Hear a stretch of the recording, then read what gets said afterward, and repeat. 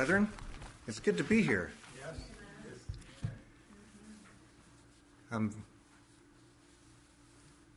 honored to be able to preach the Word, and I'm very excited about this message. It's a message that's very vital, very important, and practical. And I want to say that when I chose this last week, I didn't get together with Sister Heather, and I did not get together with the people who chose the songs this evening. But I want to read to you from 2 Corinthians chapter 6, verse 17 and 18, and chapter 7, verse 1. Wherefore, come out from among them, and be ye separate, saith the Lord, and touch not the unclean thing, and I will receive you, and will be a father unto you, and ye shall be my sons and daughters, saith the Lord Almighty. Having therefore these promises, dearly beloved, let us cleanse ourselves from all filthiness of the flesh and spirit, perfecting holiness in the fear of God. Also, I'd like someone to find Best Loved, hymn book number 295, and find where it talks about being purified by his blood. And if you'll read that in just a little bit. And if someone else will find song number 101 in Best Loved, and read the passage in that song that talks about being purified by his blood. And I also like to read the other scripture that Sister Heather read, which is not in my text, but it applies very much to what I want to speak about. So all I'm saying is this is confirmation that this is an important message. Not me being important, but the Word of God is important. Hebrews chapter 10, verse 11. Every priest standeth daily ministering and offering oftentimes the same sacrifices which can never take away sins. But this man, after he had offered one sacrifice for sins forever, sat down on the right hand of God, from henceforth expecting till his enemies be made his footstool. For by one offering he hath perfected forever them that are sanctified. Whereof the Holy Ghost also is a witness to us, for after that he said before, This is the covenant that I will make with them after those days, saith the Lord. I will put my laws into their hearts, and in their minds will I write them, and their sins and iniquities will I remember no more. Now where the remission of these is, there is no more offering for sin. Having therefore, brethren, boldness to enter into the holiest by the blood of Jesus, by a new and living way, which he hath consecrated for us, through the veil, that is to say, his flesh. And having an high priest over the house of God, let us draw near with a true heart, in full assurance of faith, having our hearts sprinkled from an evil conscience and our bodies washed with pure water. Amen. Amazing. Thank you for the scriptures. Praise God for his word. And if someone has hymn number 295, if you will read with a loud voice the part where it talks about being purified from your sins by the blood of Christ. Does someone have that? Brother Robert. Verse 3. For nothing good have I, whereby thy grace to claim. I'll wash my garments white in the blood of Calvary's Lamb. Amen. Yeah. Amen. Mm-hmm. If someone has hymn number 101. Sister Heather. Standing on the promises, I now can see perfect present cleansing in the blood for me. Yes. Standing in the liberty where Christ makes free. Amen. Present cleansing for me. And that's what I want to talk about. It's confirmed to me this is what I want to speak about. And so welcome to everyone here at Word of Truth Fellowship, and greetings to everyone on live stream who will be watching now or later. And I'm going to, my title of my sermon is How Much More? And I'm going to read from Hebrews chapter 9, starting in verse 11. But Christ, being come an high priest of good things to come by a greater and more perfect tabernacle, not made with hands, that is to say, not of this building, neither by the blood of goats and calves, but by his own blood, he entered in once into the holy place, having obtained eternal redemption for us. And here's the text, verse 13. For if the blood of bulls and of goats and the ashes of an heifer, sprinkling the unclean, sanctifieth to the purifying of the flesh, how much more shall the blood of Christ, who through the eternal Spirit offered himself without spot to God, purge your conscience from dead works to serve the living God? Yes. the most important thing I could teach and preach would be about Christ. And in this case, this is a practical message about the present cleansing we have through Jesus Christ. So you know that the Old Testament scriptures, which actually was the only scriptures that the apostles had when the church started, those scriptures still speak to us. So I want to preach the whole counsel of God and point out the glories of Christ. And I want to explain in greater detail what it was that he accomplished for us on the cross. What did he achieve for us? And we have the scriptures, 2 Timothy 3:16. All scripture is given by inspiration of God and is profitable for doctrine, for reproof, for correction, for instruction in righteousness. And Romans chapter 15, verse 4. For whatsoever things were written aforetime were written for our learning, that we, through patience and comfort of the scriptures, might have hope. And then 1 Corinthians 10:11. Now all these things happened unto them for examples, and they are written for our admonition, upon whom the ends of the world are come. Amen. So there's things in the Old Testament scripture that if we did not have those, we would be incomplete in our knowledge and understanding of who Jesus is. Amen. And what he did. So the Old Testament scriptures have all kinds of prophecies in there, amazing prophecies that came true, and some remaining. But there's many places where it talks about Christ through what we would call types and shadows, figures. That the type would be the pattern that something is fashioned after, and the antitype would be the thing to which it points, the reality that it's talking about. Now, for example, when Moses went up on Mount Sinai, and God showed him in heaven, the tabernacle and the furniture in heaven, that was the type. Yeah. And Moses made it after that pattern. So then, in that case, the heavenly tabernacle would be the type, and Moses' tabernacle that he made was the antitype, the thing it pointed to. But in another sense, what Moses made, that God commanded him to make the tabernacle, was the type pointing to aspects of Christ. That's right. So there's some types that are very, very clear. And I appreciate Brother Robert in his lesson recently talking about these figures. So, and this is something that I don't know much about types and shadows and the figures, the type and antitype. So I've put some things in here from Webster's Dictionary. It has the definition of type, the mark of something, an emblem, or something that represents something else. Definition number 2, it would be a sign, a symbol, a figure of something to come.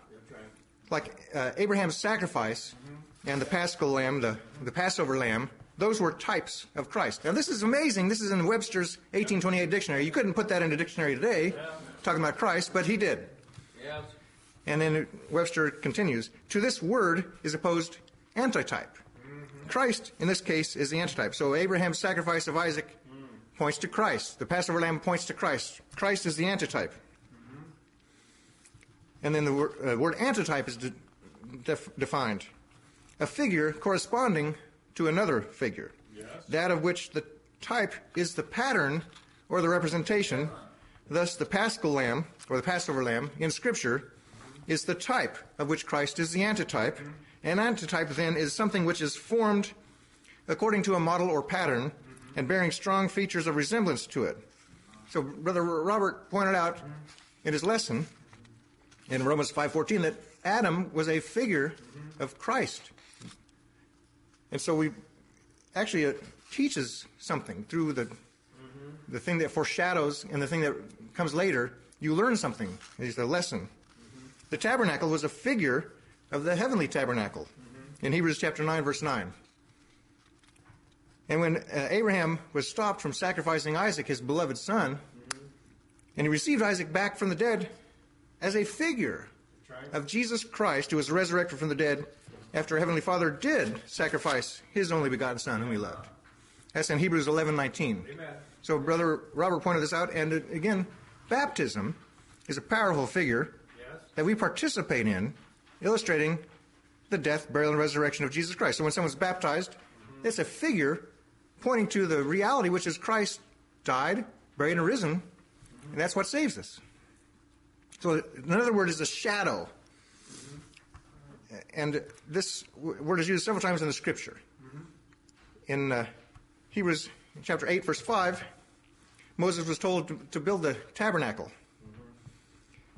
And it talked about the priests that offer gifts according to the law, Hebrews 8:5, who serve unto the example and shadow of heavenly things, as Moses was admonished of God when he was about to make the tabernacle. For see, saith he, put that thou make all things according to the pattern showed thee in the mount. So that was a shadow pointing to a reality later. In Hebrews chapter 10, verse 1, it talks about the law. Hebrews 10:1, for the law, having a shadow of good things to come, and not the very image of the things, can never with those sacrifices which they offered year by year continually make the comers thereunto perfect. Amen. So you have something that came before that points to something later. And many of them point to Christ, and there's other things that are illustrated. But this is exciting to me. In Colossians chapter 2, verse 16 to 17, it talks about don't let anyone judge you in meat or drink or in respect of a holy day or the new moon or the Sabbath days, which are a shadow of things to come, but the body is of Christ. So we are participating in the body of Christ, in the reality of Christ. And those things aren't bad. It's just that that's just a pale imitation pointing to the reality of Christ. And so I put some, if you don't mind, I'll go into a little bit of a lesson in the middle of my sermon. In the Easton's Bible Dictionary, the word type is generally used to denote a resemblance between something present and something future, which is called the antitype. And in Watson's Biblical and Theological Dictionary, it has this to say: we usually consider a type as an example, a pattern, or general similitude to a person, event, or thing which is to come, and in this it differs from a representation, memorial, or commemoration of an event which is past. So the Lord's table, it is not, we're remembering what Jesus did, but a type would be something that points to something in the future. Now we're not considering a dead Christ. He did die, but he was buried and rose again. So we're considering the Lord, and we are looking forward to his future return. Now I want to go to a book by E.W. Bullinger called Figures of Speech Used in the Bible, and his definition of the word type. A figure or an example of something future and more or less prophetic called the antitype. So there's a danger in finding all these things in the Old Testament and making connections that don't really exist. And you can force or distort the Scriptures to try to prove a point. You can prove it from someplace else, but that illustration doesn't go that direction. So you've got to be careful if you're teaching or preaching about a type that you don't go beyond what it says. And there's other places that teach the truth. Here's what Bullinger says. There is therefore not much profit in following out what have been called types by men. Okay, I'll point out to you that in the Scripture, Adam was called a figure of Christ. The tabernacle was a figure. The law was a figure. So those are things that are clearly pointed to. So Bullinger goes on. Many things are merely illustrations, and it would be better so to call them, inasmuch as they did not and do not of themselves teach the truths, but only illustrate those truths which are elsewhere clearly revealed. We should never have called them types, but for such subsequent revelation, and therefore they are only illustrations as far as their teachings agrees with the clear revelation afterward made. And in the Moorish Bible Dictionary, here's quote is, many things in the Old Testament are typical of those in the New Testament, as seen in 1 Corinthians 10:11. But as in all else, the teaching of the Holy Spirit is needed, or there is danger of adopting connections which are merely fanciful. So I was talking to Brother Given, and we had talked before about Moses putting the bronze serpent on the pole, and people looked at it. And it's true that Jesus saved us from our sin, but this is not an illustration of Jesus saving us from our sin. and so I want to correct a little error I made. That type of the serpent on the pole, the people got bit by the serpent, and there was poison in their veins. That's right. And so what it is, if we have sin, it does have to do with sin, Christ on the cross, but he took away the sting of sin. Amen. So there's more for me to explore, and so I had written a definition. I did use the word illustration, but types are prefigurements concerning people, events, or things that represent and illustrate spiritual realities to come. And types are necessarily incomplete and limited views of the antitype or the thing or person or spiritual reality to which it points. So if you're going up to someone's front door and they have a door with clear glass, but it's cut into patterns like flowers or shapes, and then there's little prisms built in there. If you look at whatever's inside the room through that glass, you'll see all these little pieces of glass, and some of them have weird angles. And so you can see, but it's not clearly. So each one of those little pieces of glass would be like maybe a type pointing to the antitype. That's not a very good illustration, but that's what came to me. So, having said all that, I want to take you to Numbers chapter 19. And this is, to me, very exciting, and I hope you'll give me some extra time. I don't want to waste your time. Numbers chapter 19. This is what Moses was told to do. And this is after Nadab and Abihu. Well, the sons of Korah rebelled, and there was 250 people killed in Numbers chapter 16. And for whatever reason, that may have had to do with contact with a lot of dead bodies. But in Numbers 19, now I'll just read it and go through and make comments. Numbers chapter 19.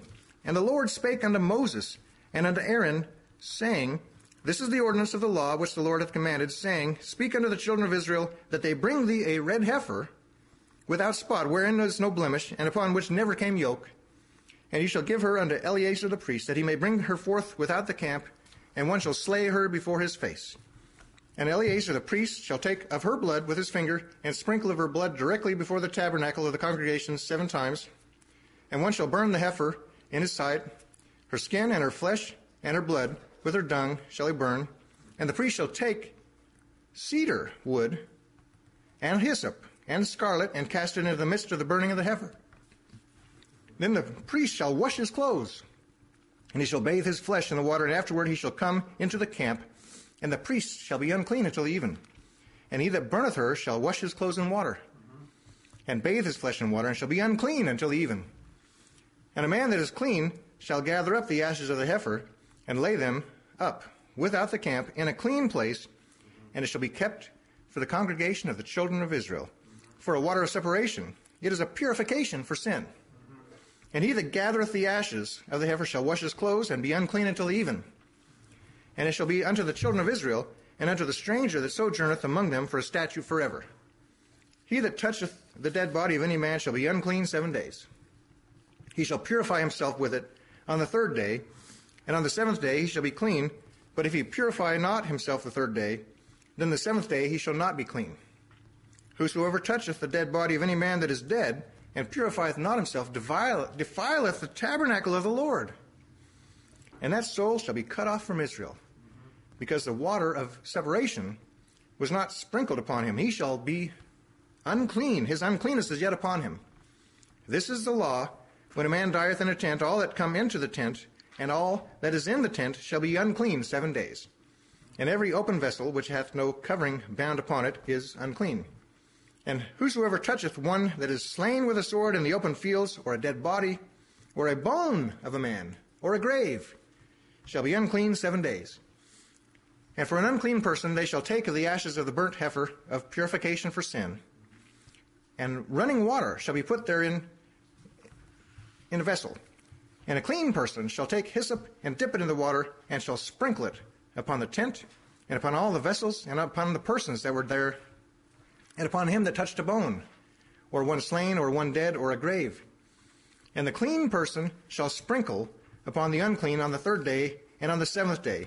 And on the 7th day he shall purify himself and wash his clothes and bathe himself in water, and shall be clean at even. But the man that shall be unclean and shall not purify himself, that soul shall be cut off from among the congregation, because he hath defiled the sanctuary of the Lord. The water of separation hath not been sprinkled upon him, he is unclean.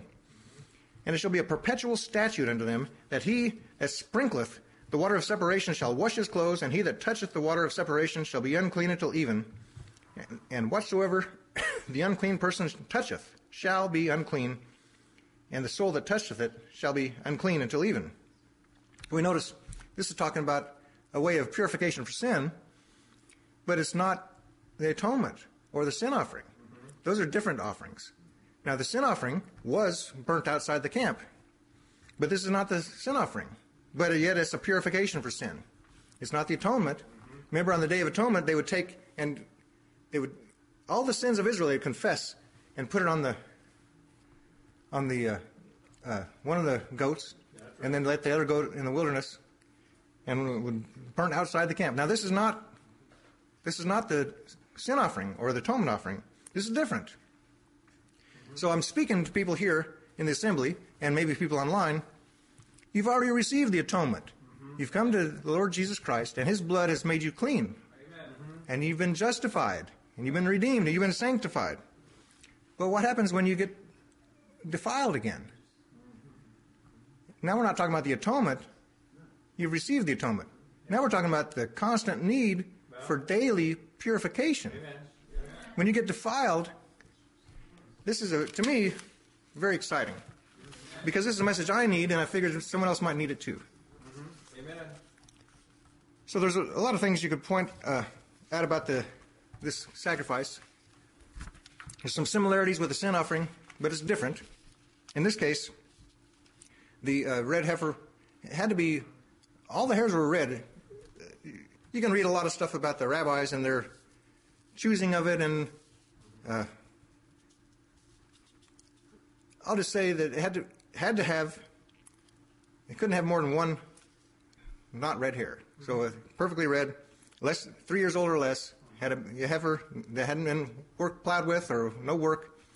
So you think about, if you are a farmer and you have an animal and you're not allowed to work with it, and all you do is feed it and feed it and feed it, think about the great cost of that. Yeah.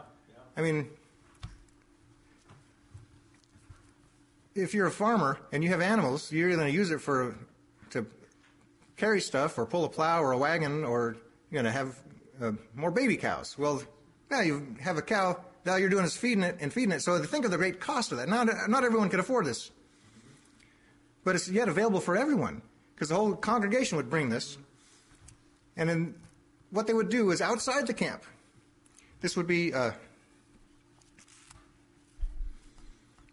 in the tabernacle. The tabernacle was situated in the center, and they had the people camping in the areas around side, but they'd go all the way outside the camp and do this outside the tabernacle. And the other sacrifices, the high priest officiated. But this one, now, I'm looking forward to the discussion afterwards. You can explain. I don't know if there's any reason why it wasn't the high priest that did it. It was the high priest's son, Eleazar, did it. But so it's outside the camp, and what they would do is they'd build a big pile of wood, and there's a fascinating book about the life and times of Jesus the Messiah, Alfred Edersheim, and another book he wrote, The Temple and Its Service, and he goes into a lot of detail about the red heifer. And so apparently they would take this outside, and they'd put the heifer in there in a certain way, and they'd build a big fire and put wood on top, and in the middle of the fire they would throw the cedar wood. I don't know what that represents, but the hyssop and the scarlet. And there's several other times that these things were used, like at the Passover in Exodus 12, they would use hyssop to strike the blood on the doorpost and the lintel. And when they were cleansing someone who had leprosy, you would use hyssop and cedar wood and scarlet. So these things go through the scriptures in different places. So they throw this all in, and then when it all burned up, then you'd collect all those ashes, and you'd pound it to a fine ash, and then you'd store it what's interesting is that everybody who touched that sacrifice became unclean. And it's outside the camp. It wasn't done in the holy place. Now, the thing I did notice, I don't know if this is what it's teaching, it's just something, a correlation. When Jesus was crucified, he was not in the city of Jerusalem. He was outside. And he was surrounded by unclean people. I don't know if that points to that. But some things I want to point out. It was called a water of separation for purification of sins. And so they would, by sprinkling this on people, they would be purified. Now you got to understand, we're talking about, in the Old Testament, ceremonial uncleanness. If you touched a dead body, or there's different things that would make you unclean, and you'd have to be purified from it. If the sacrifices of the Old Testament, the blood of bulls and goats could not take away sin, could they cleanse the conscience? No, they could not. And we know that the priests would do all these sacrifices, yet they still had this guilt in their conscience. They never could get rid of that. Praise God, Jesus can cleanse our conscience, which is something these could never do. But we're talking about just a ceremonial uncleanness on the outside. A few years ago, my brother, Philip, pointed out, this is a good recipe for good homemade lye soap. You got ashes and water and hyssop, I don't think that's the intention of this. But for whatever it is, this is just exterior. It can't get your heart and mind and conscience clean. And you notice also this was done outside the camp. All these other sacrifices were done in the tabernacle. The temple. They take the blood in. They would sprinkle it on the altar. They sprinkle it on different things. They sprinkle it on the curtain. They go in once a year into the Holy of Holies to the mercy seat and sprinkle blood. This blood never made it in there. Yeah, that's right. And if there was another purification that didn't involve the tabernacle, that points to a need for another sacrifice that wasn't. This points to Christ. Because all those sacrifices in the tabernacle could not take away sin and could not purify sin. Obviously, there had to be one that did. And so we're talking about one sacrifice for sin that Jesus did on the cross. And there's different aspects of looking at it. We have the peace offering, we have the burnt offering, we have the sin offering, the trespass offering, the atonement, the Passover. And now we have the ashes of the red heifer. This points to the need for daily cleansing, which, praise God, we have through Jesus Christ. You notice that if a person did not cleanse themselves, they were not purified from their defilement, they would be cut off from Israel. That's right. Yeah. Yes. And it's called a water of separation to sprinkle them. And you notice that if someone just walked on a grave, they'd be made unclean for 7 days. That's right. Yeah. It's kind of interesting. Outside the city of Jerusalem, from what I understand, they had a bridge crossing the Kidron Valley. And it had arches and a walkway. They made a second bridge on top of the first one because the first bridge, one of the pillars might be on a grave. So they made another bridge so that now the pillars are on the open spaces so it wouldn't accidentally touch the grave. But whether that's true or not, I don't know. But Jesus went across the Kidron Valley the night he was betrayed he was in the Garden of Gethsemane. They walked across the Kidron Valley. And I believe he probably walked across very close to where he would be crucified later the next day. Mm-hmm. But it was outside the camp. It's interesting.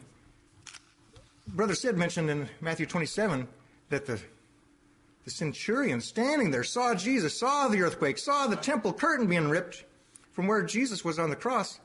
You could probably look into the temple and see the curtain rip. It's just... But this is a purification for sin. I believe it points to the purification we have daily by Jesus Christ. Now, it's not the atonement or the sin offering. There's interesting that the Old Testament worship was mainly ritualistic and symbolic. And if a person couldn't go to the tabernacle, they had no access to God. And so a defilement would keep you from God. Well, there's that aspect, is true, if we are defiled, we're going to draw back from God. We won't want to go to him, but that's what we need to do. We can get defiled by contact with the dead. There's people around us that are spiritually dead. There's things that we can take in, eating unclean things. Well, I know that the Word of God is clean. That's my food. Mm-hmm. But if things that we take in through our ears and our eyes, that can make us defiled. Yes. But think about this. Jesus said in Mark chapter 7, that it's not the food and the drink that defiles you, because that goes into your body and out into the draft. Yes. Defilement comes from within. Amen. Now, I'd like to look at the scriptures here, Yes. because this is very important. We are carrying around in our bodies a source of defilement. This is Mark chapter 7. I won't read the whole thing because I'm already way over time. But Mark chapter 7, verse 15, Jesus speaking, "There is nothing from without a man that entering into him can defile him, but the things which come out of him, those are they which defile the man. If any man have ears, let him hear." Let's go down to verse 20. Jesus speaking again. He said, "That which cometh out of the man, that defileth the man. Yes. For from within, out of the heart of man, Yes. proceed evil thoughts, adulteries, fornications, murders, thefts, covetousness, wickedness, deceit, lasciviousness, an evil eye, blasphemy, pride, foolishness. All these evil things come from within and defile a man." Amen. Now, I'm going to see if I can find the scripture here. In Exodus chapter 31, verse 14, there's a principle here that I suggest we employ. Now, listen to me before you jump to conclusions here. But Exodus 31, verse 14, "You shall keep the Sabbath, therefore, for it is holy unto you. Everyone that defileth it shall surely be put to death. For whosoever doeth any work therein, that soul shall be cut off from among his people." That's pointing to the rest that we have in Jesus Christ and pointing to our salvation. It's not earned by works. It's by faith. Mm-hmm. But here there's a person, later there's a man who was picking up sticks That's right. on the Sabbath day, and they stoned him to death. They put him to death. And I'm suggesting that whatever defiles should be put to death. Yes, And that means what is coming out of us, out of our old man, Yes. we put that to death. Amen. That's right. Because it defiles us. Yes. And I also want to tell you that because we have the potential of being defiled on a daily basis by contact with things around us, situations, and from our own thoughts and what comes out of our mouth, we need the daily purification that Jesus Christ provides through his blood. I have a lot more I could say, but I want to point out let's go to Leviticus chapter 11, verse 43 and 44. Leviticus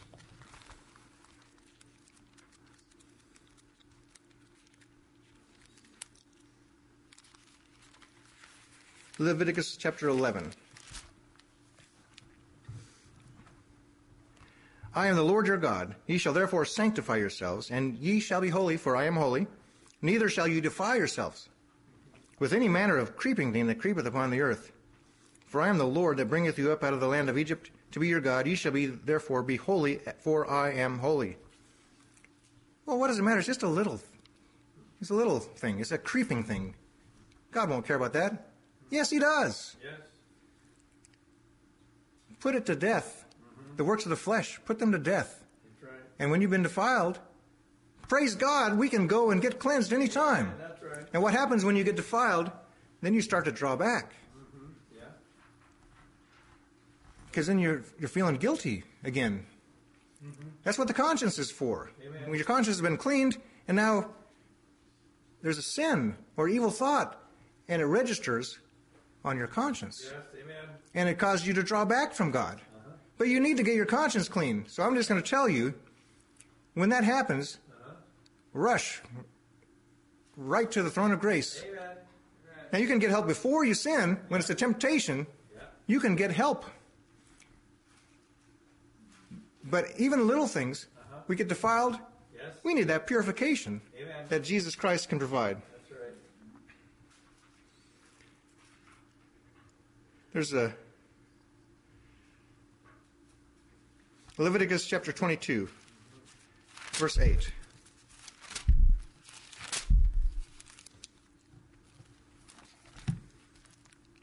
That which dieth of itself, or is torn with beasts, he shall not eat, to defile himself therewith. I am the Lord. I'll just say, be careful what you eat. Yeah. Don't eat spiritual roadkill. Amen. That's right.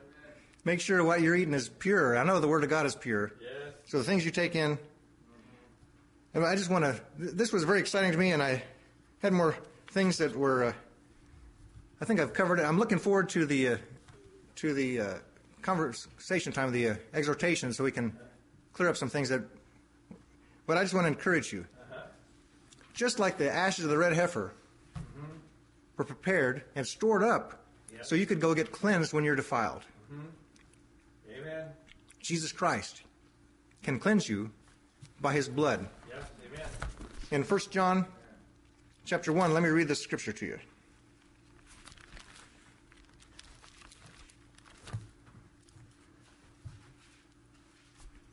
First John 1:7. If we walk in the light as he is in the light, we have fellowship one with another, and the blood of Jesus Christ, his Son, cleanseth us from all sin. And verse 9. If we confess our sins, he is faithful and just to forgive us our sins and to cleanse us from all unrighteousness. He is the one that type of the ashes of the red heifer points to. The reality is in Christ. Amen. Now, those sacrifices of the Old Testament, all the blood, millions of gallons of blood, millions of animals slaughtered, could not remove a single sin. It pointed to the reality that sins can be removed by Jesus. Could not clean the conscience. Could not change your heart. Could not clean your mind. That's right. But Jesus Christ and his sacrifice, his blood, does all of those things. How much more shall the blood of Christ, Yes. Amen. who through the eternal Spirit offered himself without spot to God, purge your conscience from dead works to serve the living God? Amen. If you have never come to Jesus Christ to have your sins forgiven, then you need the atonement. That's right. But I assume that most people I'm speaking to are Christians. If you already got the atonement, you need the ashes of the red heifer. You need Jesus Christ to cleanse you on a daily basis so you don't go to sleep defiled. That's right. And I thank you very much for your time.